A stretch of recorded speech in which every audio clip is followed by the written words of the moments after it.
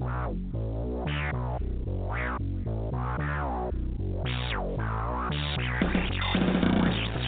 you ready for the latest Habs news, passionate debate, and in-depth analysis from hockey experts around the league? It's the most informative and interactive podcast about the Montreal Canadiens. This is the Canadiens Connection podcast, featured on allhabs.net, with your hosts, Joe Whalen and Rick Stevens.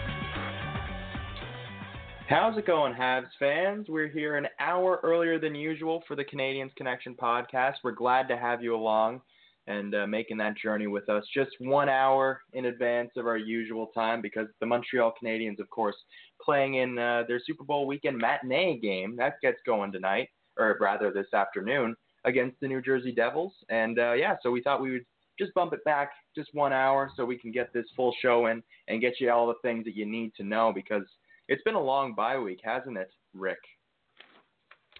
Indeed, it has. And some, it's not to say that. Some of the players might have had their been lying on the beach and getting some rest and relaxation, but we've been pretty busy. I've just returned from the road. I was on the road with the Laval Rocket, as we talked about last week. Yes. They were in Pennsylvania, in Lehigh Valley, and then off to Hershey. And then Amy Johnson and I were at the AHL All-Star festivities in Springfield, Massachusetts, and bring some coverage from there, along with the Laval Rocket representative Alex Belzile, but there's been tons of things that have been happening since we've last talked, and in preparing for this episode 20 of Canadiens Connection, I'm going to steal your shtick here. Go for it. The Peter Mahovlich edition. There you go. Canadiens. Peter Mahovlich. I liked Peter Mahovlich as a hockey player. Big body and very different from Frank, his brother. But Peter Mahovlich see him on the road all the time. Saw him in Springfield, and we had a chance to say a few words. And one of my favorite.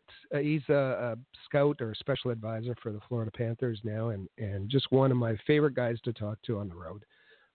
Always in a great mood, always a great day for hockey. Just a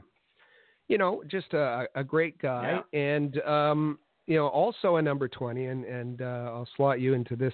This is Valerie Bure. So the Valerie Bure to the Peter Mahovlich here. Well, they're better than my selection of Brian Smolinski, so I'll give you those.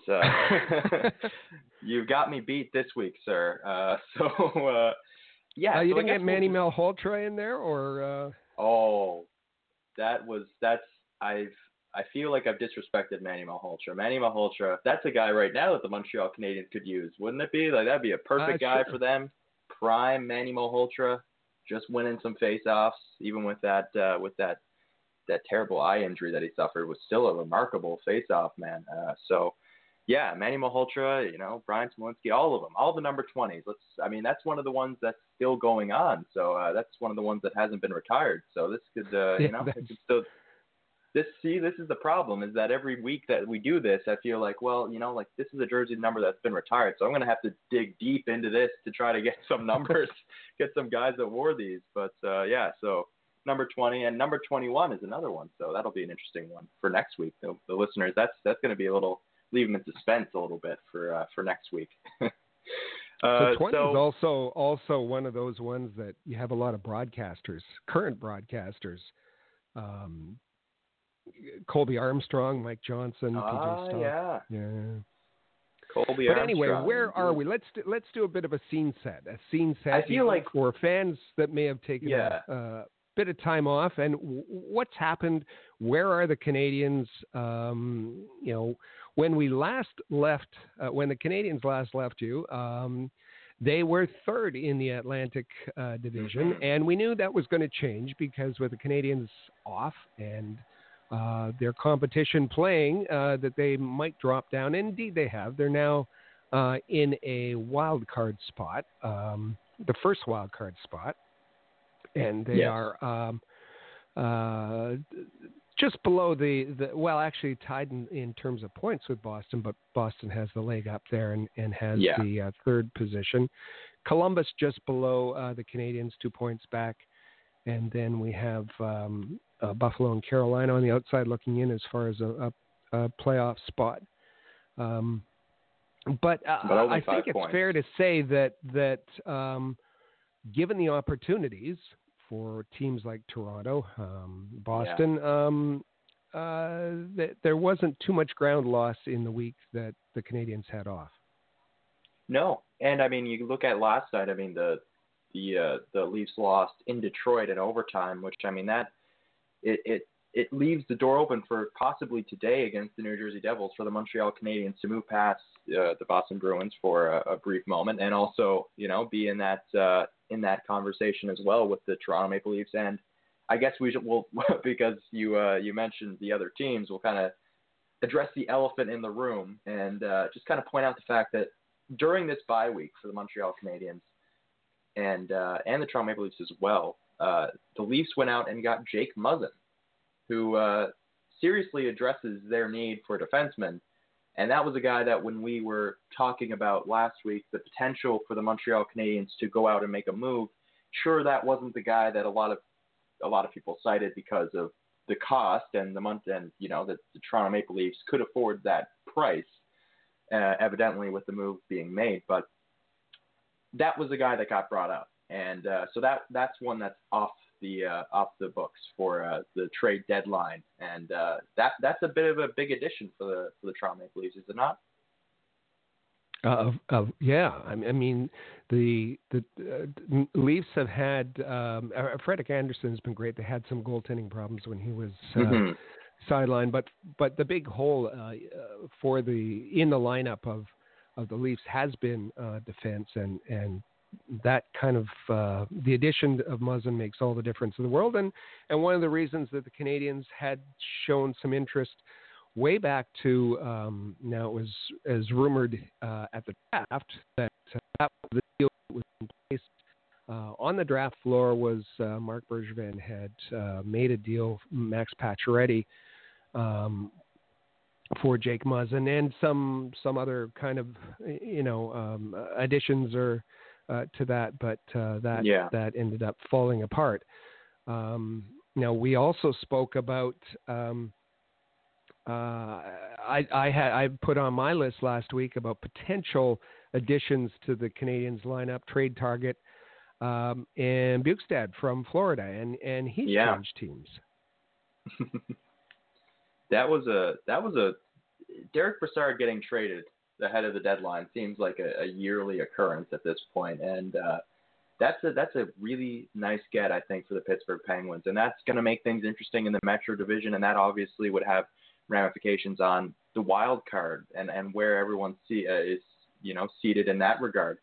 So there's going to be some, and we're going to get into this a little bit later on this show, but we're going to have the conversation about what the Montreal Canadiens are up against exactly, because if you finish in that first wild card spot, then you're getting the best team in the Metro Division, and it seems like that's a pretty tight race. I mean, right now the Islanders have gained control somewhat surprisingly, but I mean there's still a long way to go. And if you see the Pittsburgh Penguins gearing up yet again, if you're the Montreal Canadiens right now sitting in that first wild card spot, I think a shiver is up your spine, because this is a team that's getting ready for another playoff run, and I think Nick Bjugstad could be a huge part of that.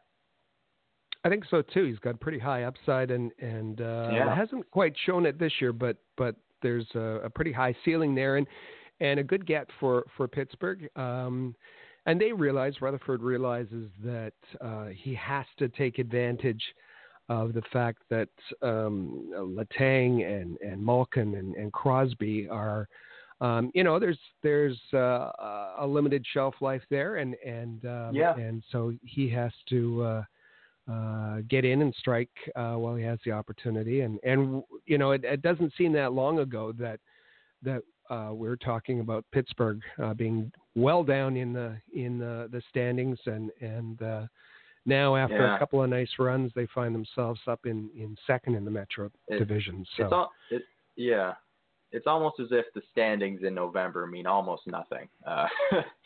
It's crazy though. I mean, it's just this team that's been doing it for so long, and I think that, as you say with Bukestad, the part of it that was really interesting to me was they were pretty outspoken about the fact that they were going to move Derek Brassard. As you say, I think Nick Bukestad has a fair bit of upside, and the fact that they were able to get him and Jared McCann for a guy that they were adamant, or rather, outspoken about that they were going to look to move, that's a really good return.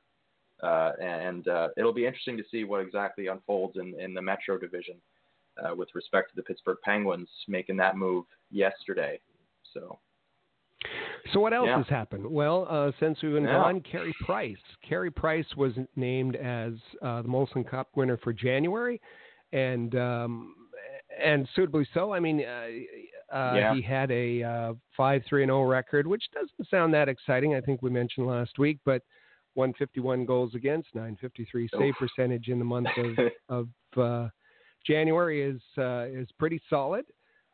So prior to today's afternoon contest against New Jersey, Carey Price will receive what's sometimes called the Price Cup. Will receive that. Now, Price won't be in action today. The team had requested that Price sit out the All-Star game, so Price has been assessed a suspension of one game. So Antti Niemi will start. Michael McNiven has been recalled from Laval. He will be the backup. Those are the other changes that were made this week with McNiven being recalled. Carl Alsner was recalled and sent down about 37 times in this past week as they did their juggling to make sure that he didn't exceed the number of games for waiver, so on and so on. But Carl Alsner is currently is on loan to Laval, but he will not play. Did not play last night in Toronto, and he won't play in the afternoon game in Toronto this afternoon for the Laval Rocket. Yeah. So with all of that said, we've gotten all the housekeeping taken care of. Shall we dive in with a little bit of an abbreviated version of winners and losers? Let's do it. All right. And now it's time for this week's winners and losers on the Canadiens Connection. Yeah, so the Montreal Canadiens went winless this week, a fact made a lot less concerning by stating that they didn't play any games. So it was a little bit of a different edition. It's going to be a bit different for winners and losers. We've gone in different directions. So, Rick, would you like to get us started, or shall I? Go ahead. Why don't you go ahead? All right. So, this past Wednesday, Bell Let's Talk, and, this has been a great initiative from Bell, and we see it every year, the amount of retweets and tweets in general, whether and it's not just Twitter, it's Snapchat, it's Facebook, it's Instagram, whatever it is. And, with every hashtag Bell Let's Talk, 5 cents gets donated to mental health initiatives. And, I thought that this is a great time to recognize team members for all Habs and also the Canadiens organization. And I know that a lot of different sports teams take part in this, and it's great to see that all of these teams are using their platforms, all of these players. I mean, I know that Max Domi was very active on the day. You had Arturi Lehkonen and Brendan Gallagher making tweets about it. And also Angela Price with her spin that was with respect to First Nations youth, of course, with Carey Price's ties to First Nations community in Vancouver. So, it was, or British Columbia rather. But it was great to see all of those tweets, all of those retweets on my timeline. And with respect to the All Habs team, waking up in the morning and Matt Smith from the Habs Unfiltered podcast already underway, starting his tweets and retweets. Blaine and Treg and Matt with the Habs Unfiltered podcast already underway.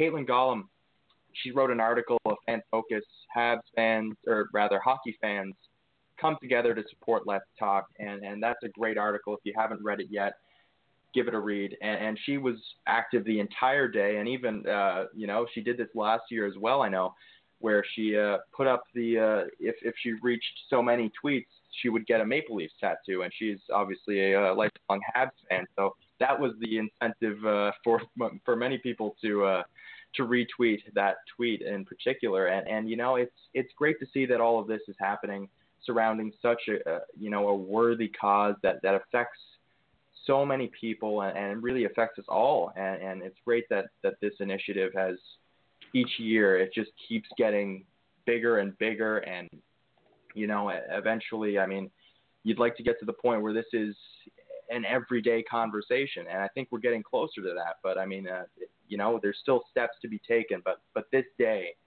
the Bell Let's Talk Day, the way that this thing has really just taken off in such an incredible way, it gives you hope for a future where this could be a conversation that's had daily, because it's unfortunately and it feels bad to recognize it, but there are still the times where it isn't exactly the conversation isn't being had. But you know what, we focus on the positives, and we had some great people on our team. We had all of the great athletes that were sharing it out, all of the celebrities, and it's great because this is such a worthy cause. Caitlin is she's been with us for a long time. She kind of takes the fan perspective, and this the Let's Talk Day is very near and dear to her heart.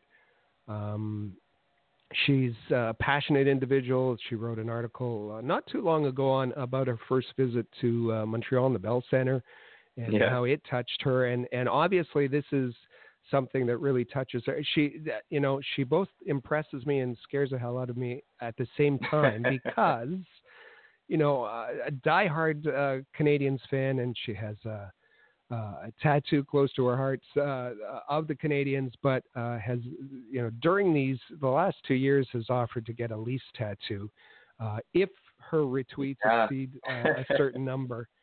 And she's grabbed the attention of Bar Down and TSN and Hockey Night in Canada, and they've had to kind of move her tweet along and spread it to a number of people. And I think this year, like the total was $7.2 million. The Let's Talk campaign raised. I believe that's the total. And I think Caitlin, with her the number of tweets and retweets, she calculated out her contribution or her support was about $1,700 or $1,800 with all of what she did. So that's great. And I think she offered, if the tattoo didn't work out, she offered kind of runner-up prizes. And one of those was to put Go Leafs on her face for 4 or 5 days, which she's done and posted to her Instagram. Nice. She drew a Go Leafs, so, I mean, it's all great. Yeah. It's kind of odd because if you want a immediate positive impact on your mental health, get off social media. The data on that is quite clear and conclusive. But in this way, a positive aspect of social media, using it to raise some money. And that's part of it as well. Is social media can sometimes, and this is the day where you see some of the best of it, but sometimes you also see the worst of it, and that would lead into your loser of the week. Well, as I said, we have fans highlighted in both our winner and loser, and the word fan comes from fanatical, and there's going to be fanatical in terms of passionate, and there's going to be fanatical in terms of much more negative connotations. And all my interactions with players, let's say all my interactions except one, have been extremely positive. I was able to, in our Brush with Greatness segment last week, I was able to talk about Saku Koivu and what a great experience just meeting him in the grocery store. And I've had similar sorts of interactions with Ken Dryden and Jean Beliveau and Peter Mahovlich, like I talked about earlier. One of the guys I would love to meet is Dick Duff. Just a heart and soul kind of guy, almost like a Gallagher guy of his era, clutch kind of playoff guy. Love to meet Dick Duff someday. The only negative one was Guillaume Latendresse and Jose Theodore, which I'll save for a story for another time. But I every one of those, I just talked to. Did I get a selfie from them? Did I get autographs? No, and we see kind of the negative side coming out where fans are a little bit have high expectations, have almost feel entitled, making demands on players that are kind of unreasonable and rude. And in the celebrity world, we see this celebrity and that celebrity has decided not to give autographs anymore. We don't have that in hockey because hockey players are pretty down to earth, for the most part, pretty down to earth. But I can see it getting to that point. There was just an awful incident at, just uncomfortable incident at the AHL All-Star game where at the end of the skills competition, and I should say at the AHL All-Star game, they take the glass down on the sides. To give fans, a chance to interact with the players, and the players are interacting completely throughout the game, and then at the end there's an autograph session, and all the players go over and they sign autographs and they shake hands and they meet fans and they pose for pictures, and it's a great opportunity. And there was one obnoxious little guy that was demanding I'm not going to mention the name of the player, and it's not in the AHL. These guys don't have endorsements contracts with. They pay for their sticks, and these sticks are expensive. And when they're traveling, they bring 3 sticks with them to the event, and there was still a game to go. And this little obnoxious kid was demanding a stick from a particular player. And the player had to respond rather uncomfortably, like, "Well, no, I just got these, and I need them for the game." And I don't just forget about you for a minute. Forget about the autograph. Forget about just enjoy the experience.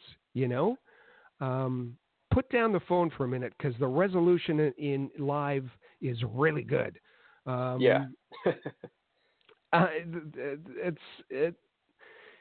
And we were reminded again of the nastiness of fans and the entitlement kind of nature of fans in a letter shared by Angela Price on her Instagram stories, and she posted this and just said, "Michael from Mississauga, from now on, anything that comes through the mail from you will be put directly in the trash." And I'm not going to go read the letter, but it was a letter sent to Carey Price, and it was very, very rude, critical,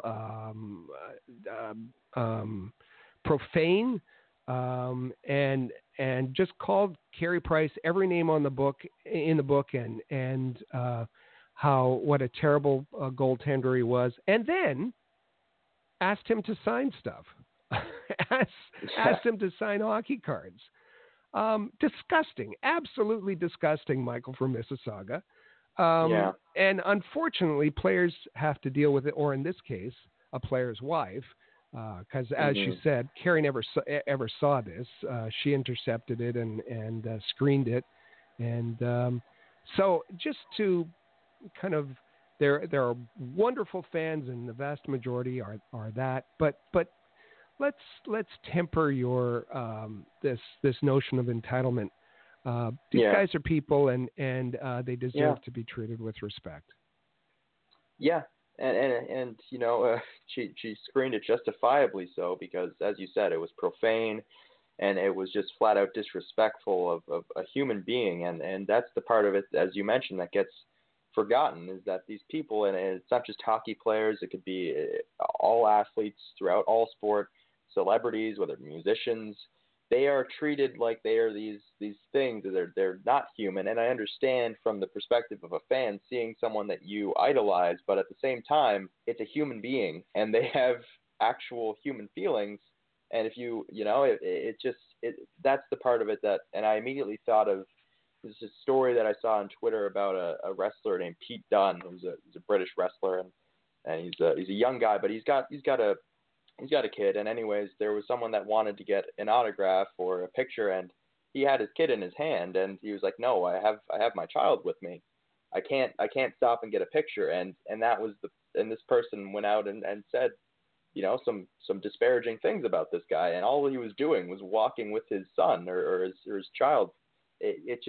That's the part of you know, as you say, it's fans are fanatical. That's where the word derives, and unfortunately, we see the best and the worst of that in some cases. And this letter was everything that's terrible about some fans, anyways. And like you say, it's good that these people are not the majority. That, you know, there are fans out there that are very respectful, that just idolize and love these players from afar, and are not going to do anything that would you know, be disrespectful towards them. So, anyways, with all that said, I suppose it'll be just about that time to move on. And so when we come back, we're just going to take a little bit of a break. We're going to talk about all of this new player tracking technology, and maybe dive in a little bit to transparency and the Montreal Canadiens. So when we get back from this break, we will talk about all that. Rocket Sports Media is currently recruiting talented, motivated, and committed people to join our team. If you're a student wishing to gain experience, a young professional interested in broadening your credentials, an experienced hockey mind looking for a platform to share your expertise, or a passionate fan looking to contribute to our publications by connecting with fellow hockey fans, we want to hear from you. We are specifically interested in individuals who have education and/or experience in the following areas: sports writing, translation, editing, forum administration, social media administration, multimedia, graphic design, web development and user support, event planning, and sponsorship and marketing. If you are bright, loyal, passionate, and willing to dedicate yourself to a remarkable team, visit allhabs.net and click the Join Our Team tab today. In every city around the world, sports fans flock to popular watering holes to share a few pints, some good grub, and to cheer for their team. Think your favorite sports bar deserves to be recognized? Or are you traveling to a new place and need to find the perfect spot to watch a game? HockeyPub.com is the answer. Find out where the best spots are located in your city to eat, drink, and meet fellow fans. HockeyPub.com. Want the latest Habs news with game previews, reviews, and highlights? How about full coverage of development camps and special events? Looking to follow the Laval Rocket more closely this season? Perhaps you'd like to learn more about team prospects. Would you like a place to socialize with hockey fans all over the world? We've got what you're looking for at allhabs.net, the place where you'll find everything you need to be the most informed and connected Habs fan around. allhabs.net.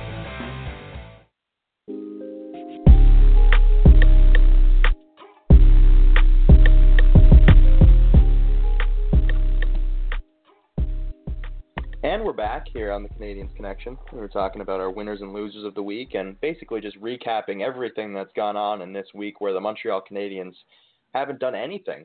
So getting you set for this early matinee game against the New Jersey Devils. So we're going to talk a little bit about something that was really interesting about All-Star Weekend, and then we're going to talk a little bit about the Montreal Canadiens. So, Rick, I'll let you take control, take the wheel. Well, in terms of being able to predict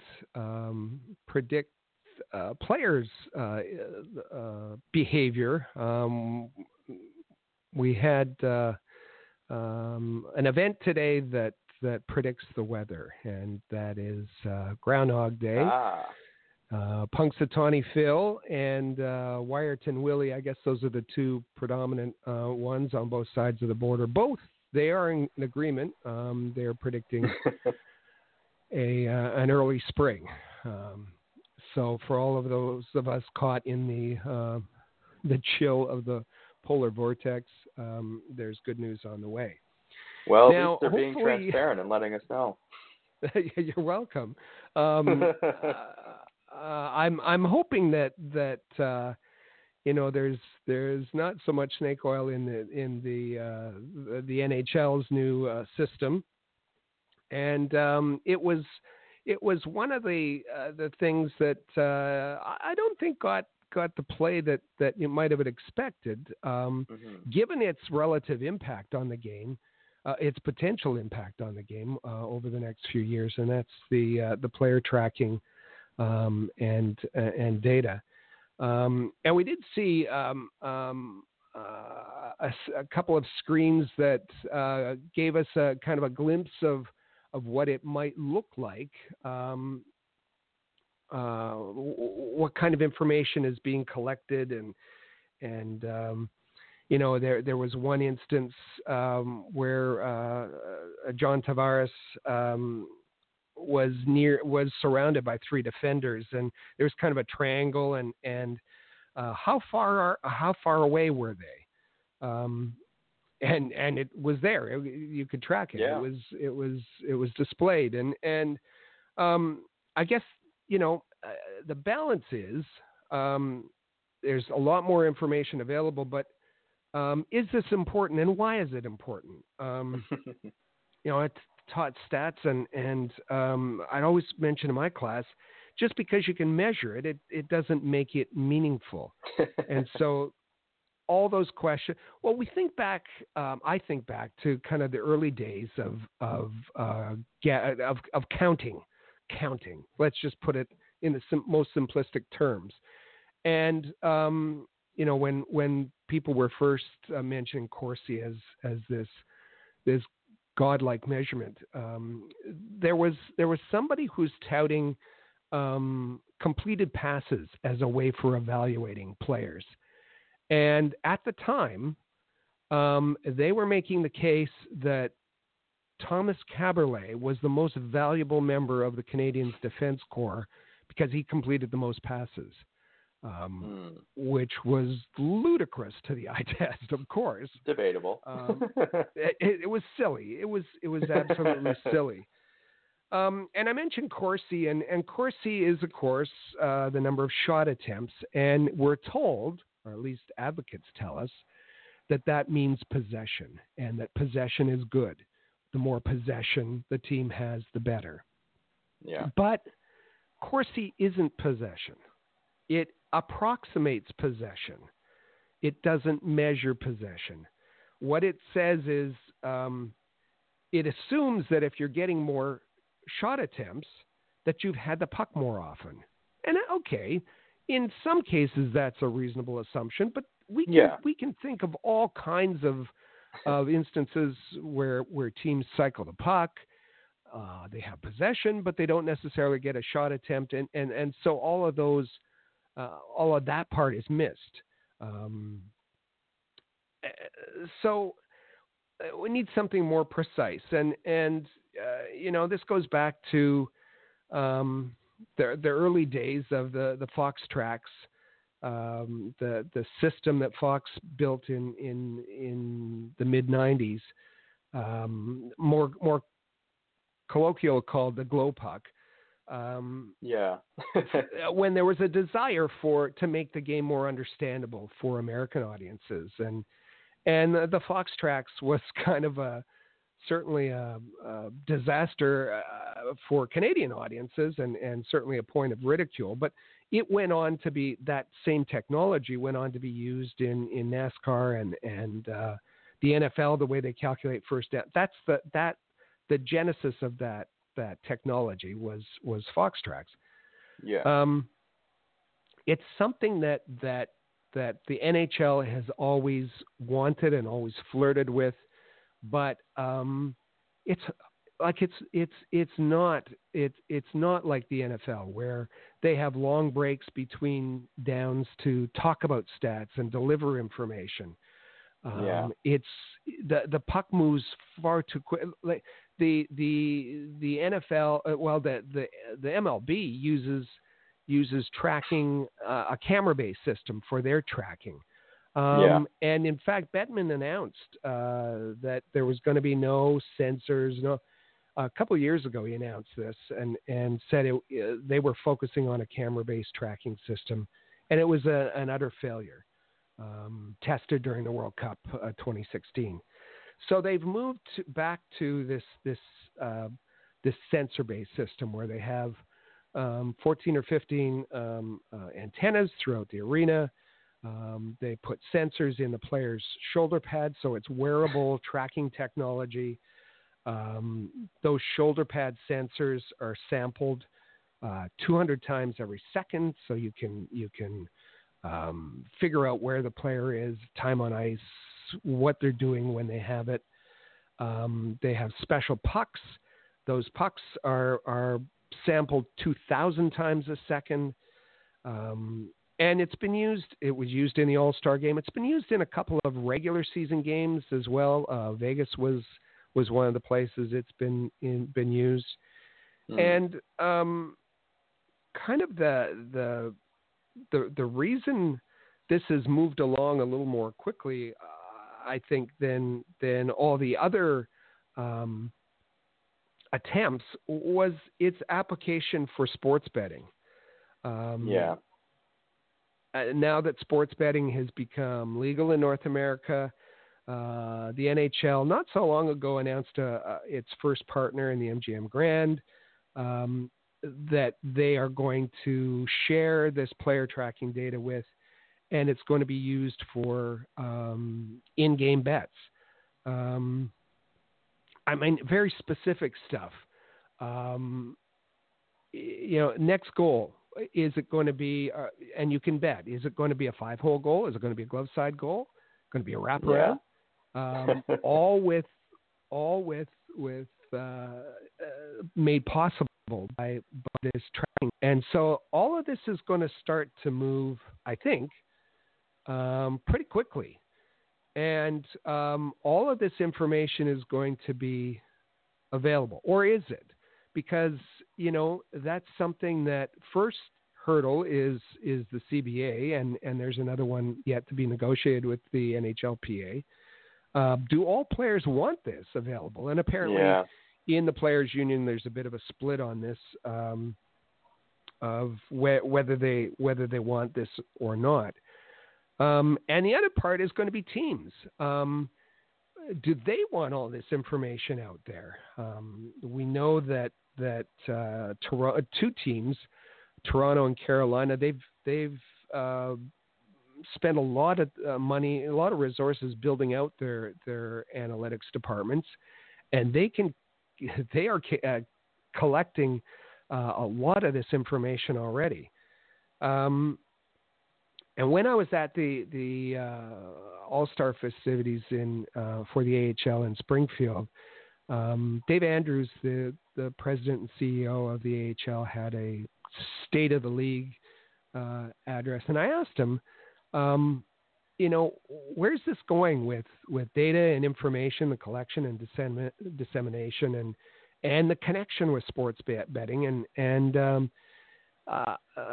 the AHL provides less information than the NHL right now, and that's not Dave Andrews, or that's not the AHL. That's teams, that's NHL GMs who don't want information out there on their prospects in a developmental sense. We can't even get time on ice information from the NHL. No, we can. And Dave Andrews was very open and frank and said that he thinks that yes, this is this is the case now, but that teams would have to be a little bit more open, and that it's moving in that direction, especially propelled by sports betting. And he expects that the league, with their board of governors, will be having these conversations very soon. I know that Elliot Friedman kind of jumped the gun and reported that the AHL was going to be releasing time of ice information in his 31 Thoughts. That's not quite what Dave Andrews said, just that it's something that they're going to explore.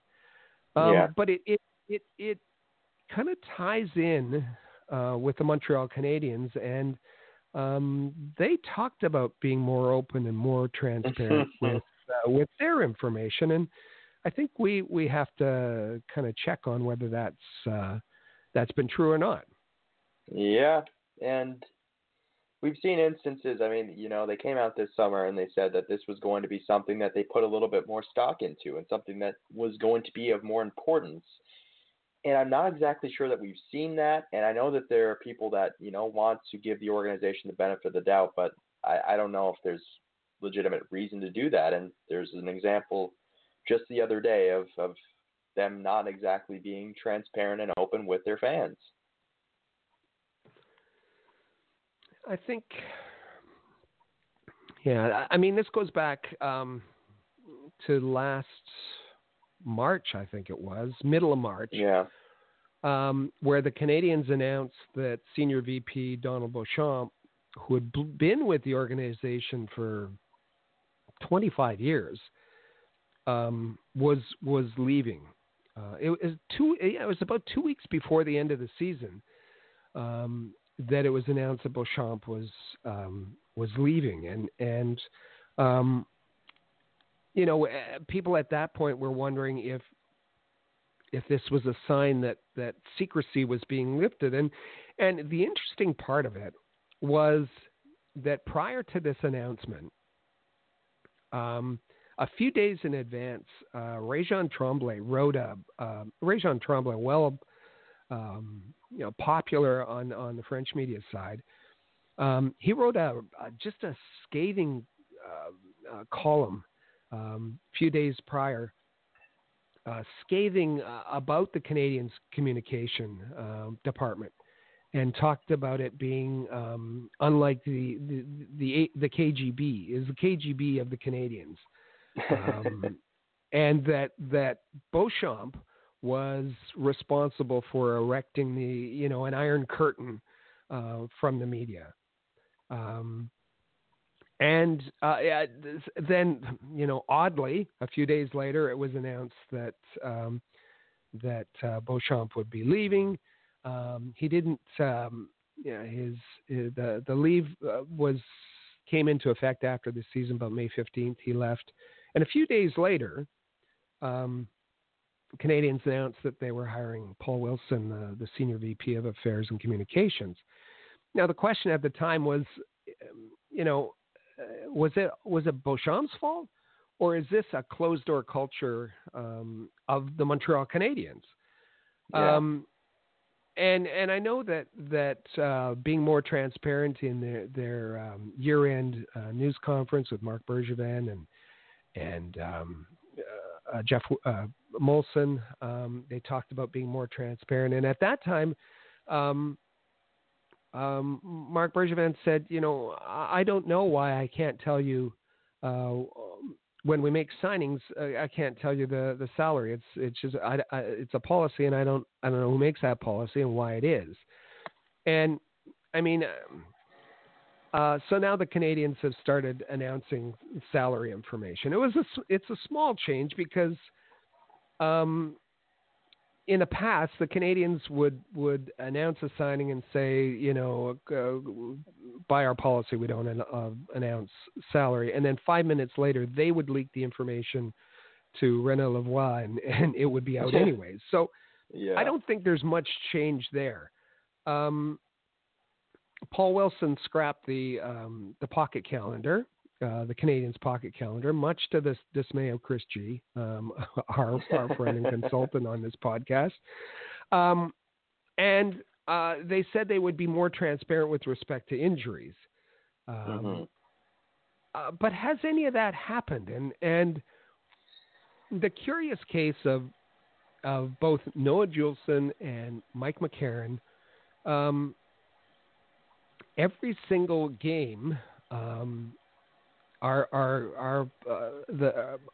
broadcasters at 91.9, Raphael and Anthony, would ask. When we saw Joel Bouchard, we asked, what's the deal with Noah Juulsen and Mike McCarron? And never would they reveal what's happening. And it was finally this week where the French media revealed that Mike McCarron has a shoulder injury, and there's concern whether he'll be back this season. And they also revealed that Noah Juulsen has a potentially career-ending eye injury that he got when he got the facial fracture. And that's the only reason that the Canadians were forced to put out a statement saying that didn't say a lot, that confirmed the eye injury. And they, I guess they responded to not only the French media, but also Juulsen's agent, who came out and said what was wrong with his client. So when the media and the agent, are coming out and saying things, and it's forcing the Canadians to respond, are they any more transparent? And interestingly, in the Canadians' prepared statement, press release, they said, out of respect, no further information will be forthcoming. Since when is that? Normally, there's updates on how the injury recovery is progressing. Since when is that? That makes it sound worse. That makes it sound. So what is going on with the Montreal Canadiens? Their lack of openness, their lack of transparency. When less than a year ago, they committed to doing exactly the opposite. Yeah, and it's really just with injuries, because a lot of people would say that a team probably shouldn't let things leak. But in this kind of a case where you have a guy that has a potentially career-threatening injury like Noah Juulsen, you'd think that they would be a little bit more on top of this and a little bit more out in the open and letting this kind of get out there. And obviously this, as you say, it's a little bit strange that they would say that there'd be no more information that would be coming from this, given that that's the regular course of action that we see with any player that suffers any injury ever. You usually get a couple of updates on how he's doing, and it sounded a little bit more ominous when you hear that there will be no more information that is going to be provided on Noah Juulsen. So that was concerning.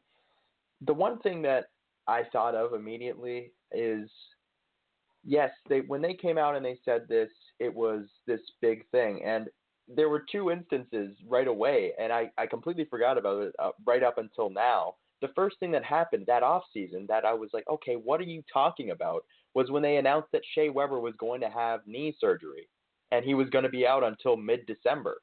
And they had just talked about being transparent and being open. And I understand that, I'm not going to say that I know more, because it's medicine. It's not easy. There's no clear-cut thing.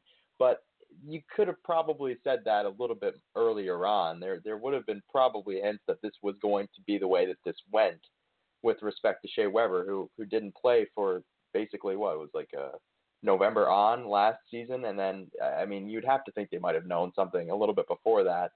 But regardless, the next thing that happened was the Max Pacioretty ordeal, and that whole debacle about whether or not they would go to his golf tournament for charity and all of that. And it just made this whole thing a little bit more laughable, because you have this organization that is talking about being more open and being more transparent and letting information that the fans should probably have, or at least they should be a little bit more privy to, get out. And, it just kind of showed that it was kind of a bad omen for this entire thing, where they said that they were gonna do this and they were gonna be more transparent. And you have them kind of hiding about Max Pacioretty's golf tournament up until there was enough bad press that they were like, all right, okay, we'll go. And, it was that kind of that start that kind of let me know that this wasn't going to be any different from the Montreal Canadiens that we had seen, at least in terms of in terms of public relations,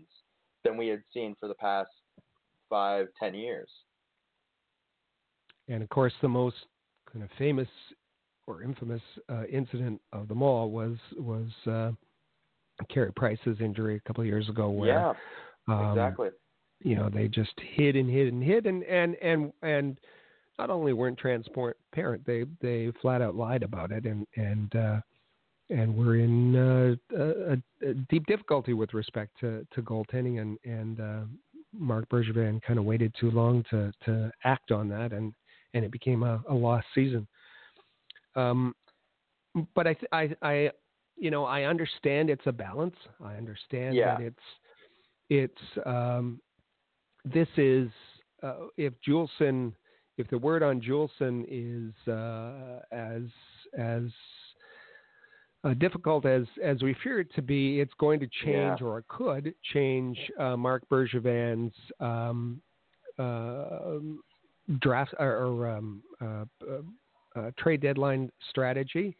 But by withholding information, I mean, I talk to scouts all the time, and they're not dumb. They know what's going on. Particularly, they know how to decipher this Canadian speak, so that it they're not. Marc Bergevin is not fooling anyone. He's just better off being direct and particularly in this case when it's a real promising prospect. It's it's a scary time for him. It really is. Yeah, and you just hope the best for Noah Juulsen. I mean, he looked so good in that opening part of this season without Shea Weber.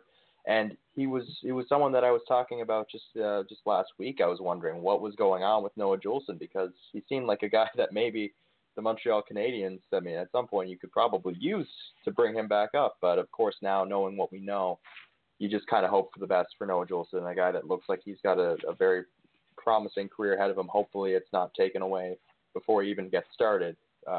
So we'll have to wait and see what information is actually is made privy to the general public about Noah Juulsen. So you said Marc Bergevin's strategy for the trade deadline. After a quick break, we're going to discuss what exactly the Montreal Canadiens are up against to compete for a playoff spot. Maybe we'll decide, maybe we'll see if there's any moves to be made. And we also have the question of the week that we threw out earlier. When Andrew Shaw returns to the roster, who should be and who will be the odd man out? So we're going to get to all of that after a quick break. The Canadiens Connection is proud to be a partner of Rocket Sports Media, digital media publishers of sports and entertainment websites. Their mission is to build a worldwide network of sports fans who are informed, engaged, entertained, and connected. Learn more about RSM, its team, and its portfolio of brands at rocketsportsmedia.com. I bet you enjoy sporting your best Habs jerseys, dressing up your kids and pets in the cutest Habs gear, and showing off your decked-out hockey cave or fanning. Well, don't just show your friends. Show your Habs. The team at All Habs wants you to boast your finest pictures for our global network of Montreal Canadiens fans. Include the hashtag #ShowYourHabs when posting your fan photos on Twitter, Facebook, or Instagram. Then log on to showyourhabs.com to see your entries, along with photos and posts from Habs fans all over the world. A proud member of the Rocket Sports Media Network. If you're a business owner looking for the perfect platform to reach a targeted audience of customers, Rocket Sports Media is the solution. Our global hockey community provides unmatched social media reach to an attentive demographic of sports and entertainment fans. We can provide visibility to your company, helping you to engage and leverage this prime group of potential clientele. In addition, we also offer sponsorship opportunities for fan events and featured areas of website content, giving you name and logo recognition. Visit rocketsportsmedia.com to contact us for further details and information regarding this unique marketing opportunity. For the most trusted source of news, analysis, and features about the Montreal Canadiens, their affiliates, and their prospects, log in to allhabs.net, your year-round resource for anything Habs related. That's allhabs.net.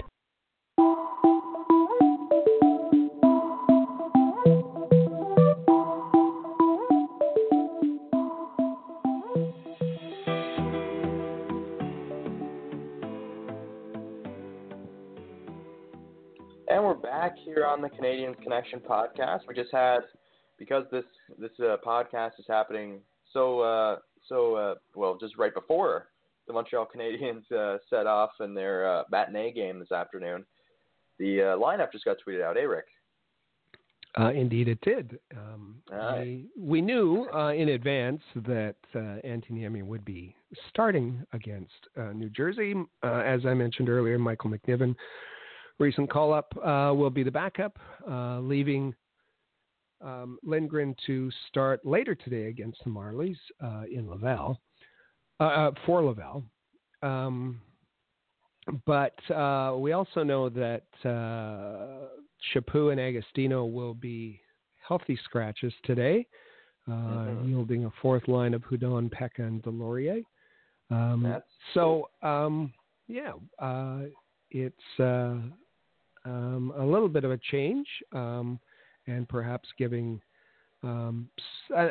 one additional opportunity for Charles Hudon to prove himself. And our Canadiens Connection question of the week, submitted by our good friend Chris G. We asked with Andrew Shaw poised and ready to come back into the lineup. He hasn't got clearance yet, which is the reason he won't be in the two weekend matinees, but he'll be back soon.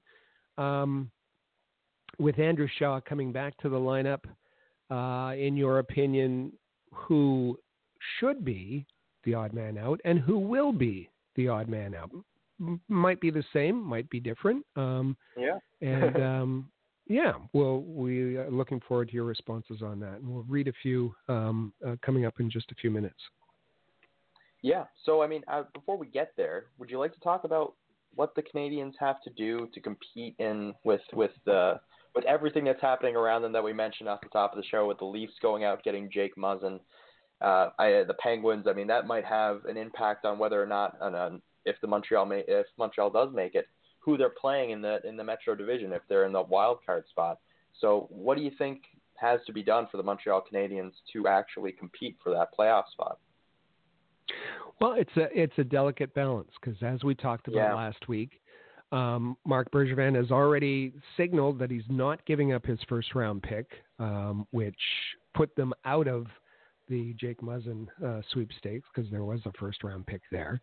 He's indicated that any of the prospects that played at the World Juniors are not in play. So now there are other draft picks that could be added, but he seems so in his estimation that this isn't the season to take a big run at things. That making the playoffs would be nice. But we're starting to see, but he did say, Marc Bergevin did say, that any moves he makes would likely be not a rental, but help the club in the future. And I mentioned Shane Gostisbehere from the Flyers, who may be expendable there, given all their young defensemen. I mentioned that last week, and I see in the French media that Gostisbehere is being talked about quite a bit as someone who would certainly help, would fit quite nicely with Shea Weber on paper anyway. And would be one of those guys who could help for the not only this run but for the future. It's as I said, a delicate balance. The Pittsburgh is loading up, Toronto's loading up, and will Montreal help themselves this year, or make a move that helps for the long term? And the part about the Shane Gostisbehere you mentioned, on paper being a good partner for Shea Weber. The good thing about Shea Weber is I think that anybody that on paper looks like he could be a good partner for Shea Weber is a good partner for Shea Weber because it just he brings these, he's kind of the rising tide that brings up all of the boats and whatnot. So whatever that metaphor is, I don't know if I said it correctly or not, but he kind of brings everyone up a peg and brings everyone up that one level, and Shane Gostisbehere kind of not where he was in terms of I know that he got off to such a great start to his career that anything else afterwards would be it'd be difficult to get back there. But I think that would make sense, and as you say, it would fit a need in the short and long term, and the Montreal Canadiens power play could certainly be aided by a puck mover like Shane Gostisbehere on that left side. So it'll be interesting to see if they do anything, or if they just stay out of it altogether because of the asking prices of those guys that could maybe deter them from doing something. So we'll have to wait and see. It also is going to depend on what happens in the first 2 weeks of February. The Canadiens have kind of two overlapping important segments here. There's a 5-game homestand, and the Canadiens haven't been that great at home. I think they're mid-pack as far as their home success rate goes. They have 5 games in basically a week. New Jersey today, Edmonton Sunday, Anaheim Tuesday, Winnipeg Thursday, and the Leafs next Saturday. So that's going to be critical, but also then 4 games, and I said it was an overlap. You got 4 games, 2 at home, 2 away, against the top 2 teams in the East and against the top 2 teams in the West, which is, I think, going to be a real good measure of what the Canadiens have. There's the Winnipeg, Toronto at home, and then there's Nashville and Tampa Bay on the road. So we've kind of, as we've talked about the season and the schedule, we've kind of broken it up into impactful kind of segments, and I think we're at the point where we're going to be experiencing another one, and it should be a very good test and provide us with some insight, and also perhaps steer the direction that Marc Bergevin will go at the trade deadline. Yeah, that is going to be a tough test. That is schedule makers not doing Montreal any favors with that stretch of games. My goodness. But it'll be interesting. There's obviously a lot of factors that are going to be that are going to determine whether or not Montreal is an active team at the deadline, or whether or not they go for it in respect to a playoff run for this season, because of all of the impressive players that they had at the World Juniors and their unwillingness to give up a first-round pick. It might lead some to believe that perhaps it might not be the time for them to be active. But Marc Bergevin's never been afraid to make a big move before, so who knows? So I guess we'll dive in with the question of the week. And you mentioned it earlier that Chris G, our friend Chris G, helped us out this week with the question of the week. When Andrew Shaw returns to the roster, who should be and who will be the odd man out? And we have gotten a lot of responses to this one on Twitter. This one has really took off with I think it's a hot topic for sure, because the Montreal Canadiens, they've got some forwards up there with them at the moment, and it seems like a lot of them have turned their attention towards Charles Hudon, and that would be Chris G actually himself, who says, I think Hudon will be placed on waivers once Shaw returns, and that kind of opened up the floodgates for everyone else, because our friend Blaine Popan as well, Hudon is the odd man out. He hasn't proven he can provide anything others can't. You have Matt Smith, who says, I believe if a deal cannot be reached to move Charles Hudon, he'll be placed on waivers to make room for Andrew Shaw. And, you just have a lot of other people. I mean, you have some that are throwing out Pekka. You have Delorier getting thrown out there. You have Chaput being thrown out there a little bit. it's kind of all over the place at the moment, but it seems that a lot of people have honed in on Charles Hudon, and that's, as you mentioned last week, Lacadienne, who says, I like the kid a lot, but Hudon is the odd man out. Delorier, Chaput all bring something to the table, face-offs, PK, physical play, and Agostino is Julien's fave. Just throw that one in there to make sure that he's just completely out of the mix. You have David Hamilton.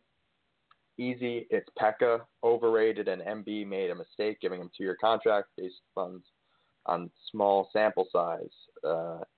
And others saying Chaput. I don't see the appeal around Chaput. He's the odd man out, in my opinion, and that's coming from Matt at TopCheese17. That's a lovely Twitter handle. So yeah, we have a lot of different opinions, but it seems, at least from my perspective, that looks like Charles Hudon it looks like he's probably the leader at this point. And as you say, he's in the lineup today, as Agostino and Chaput are not in that lineup, and you have Pekka and Delorier there as well, 2 other guys that were mentioned a little bit. So maybe a last sort of a tryout for all 3 of those guys to separate themselves from the rest of the pack. And just kind of an indication of how important Andrew Shaw has been to the lineup. After a pretty slow start, he's afforded himself nicely 36 games this season. He has 24 points, 11 goals, 13 assists. He's been out since the 3rd of January with a neck injury. And at that point was looking pretty good with Max Domi and Jonathan Drouin, although that line has been dismantled since then. So it'll be interesting to see where he's placed. But so far he's missed 11 games. We'll miss 2 more, and then perhaps we'll see him back in this coming week. And it'll be great to have him back, and then also get Paul Byron back, who I believe is serving the last game of his suspension, or is it his second last game? I believe it's one or the other. Yeah, I thought Paul Byron was back, but I don't. I thought that. Anyways, I might be wrong. But getting him back along with Paul Byron and also having Yoel Armia, these are 3 guys that the Montreal Canadiens went without an extended period of time. Without 3 of those guys, and those are all guys that are capable of being very good secondary players for the Montreal Canadiens, and getting all of them back at the one time would be huge, and that might be something that could really help out the Montreal Canadiens. I mean, you're playing a lot of guys a little bit higher than perhaps they should be.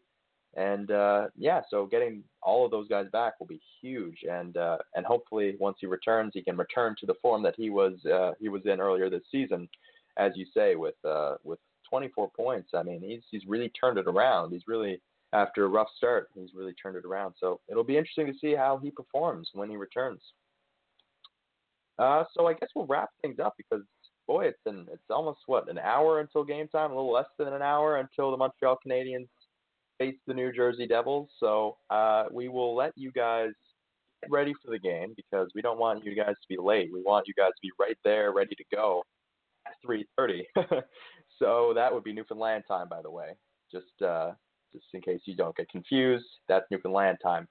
But so be sure to follow us on Twitter at Habs Connection. You can follow on Facebook and Instagram as well at Habs Connection. You can follow Rick on Twitter. He's going to be tweeting up a storm with the Habs playing the New Jersey Devils at All Habs. You follow me on Twitter at JoeWhalen19. And if you'd like, you can subscribe to Rocket Sports Radio on all your favorite podcasting platforms. Get this podcast, the AHL Report podcast from the Press Box. You got the Have a Listen podcast and Habs Unfiltered podcast. So get all of them if you hit subscribe. It's a nice 4-for-1 deal. So, Rick, would you like to say anything before we go? Well, and from the Press Box, because the AHL Report team will be giving you full coverage of the Laval Rocket versus the Toronto Marlies later this afternoon. And just enjoy. Happy Groundhog Day again. Enjoy your Super Bowl weekend, and enjoy 2 matinee games of Canadiens hockey. Yeah, best weekend of the year. the not I don't like football, but the two matinee hockey games. I'll take those. I'll take those all day. So yeah, enjoy the game, and we'll be right back with you next week at our regular time. That is 1 p.m. Eastern, 2:30 Newfoundland time. So we'll be right back where we usually are this week because of the Super Bowl matinee games went just an hour earlier. So next week, if you want to listen live, we'll be right back to 1 p.m. Eastern and 2:30 Newfoundland time. So we will talk to you then. Enjoy the game, and thank you for tuning in to the Canadiens Connection. For the latest news on the Montreal Canadiens, follow us on Twitter @HabsConnection and visit allhabs.net.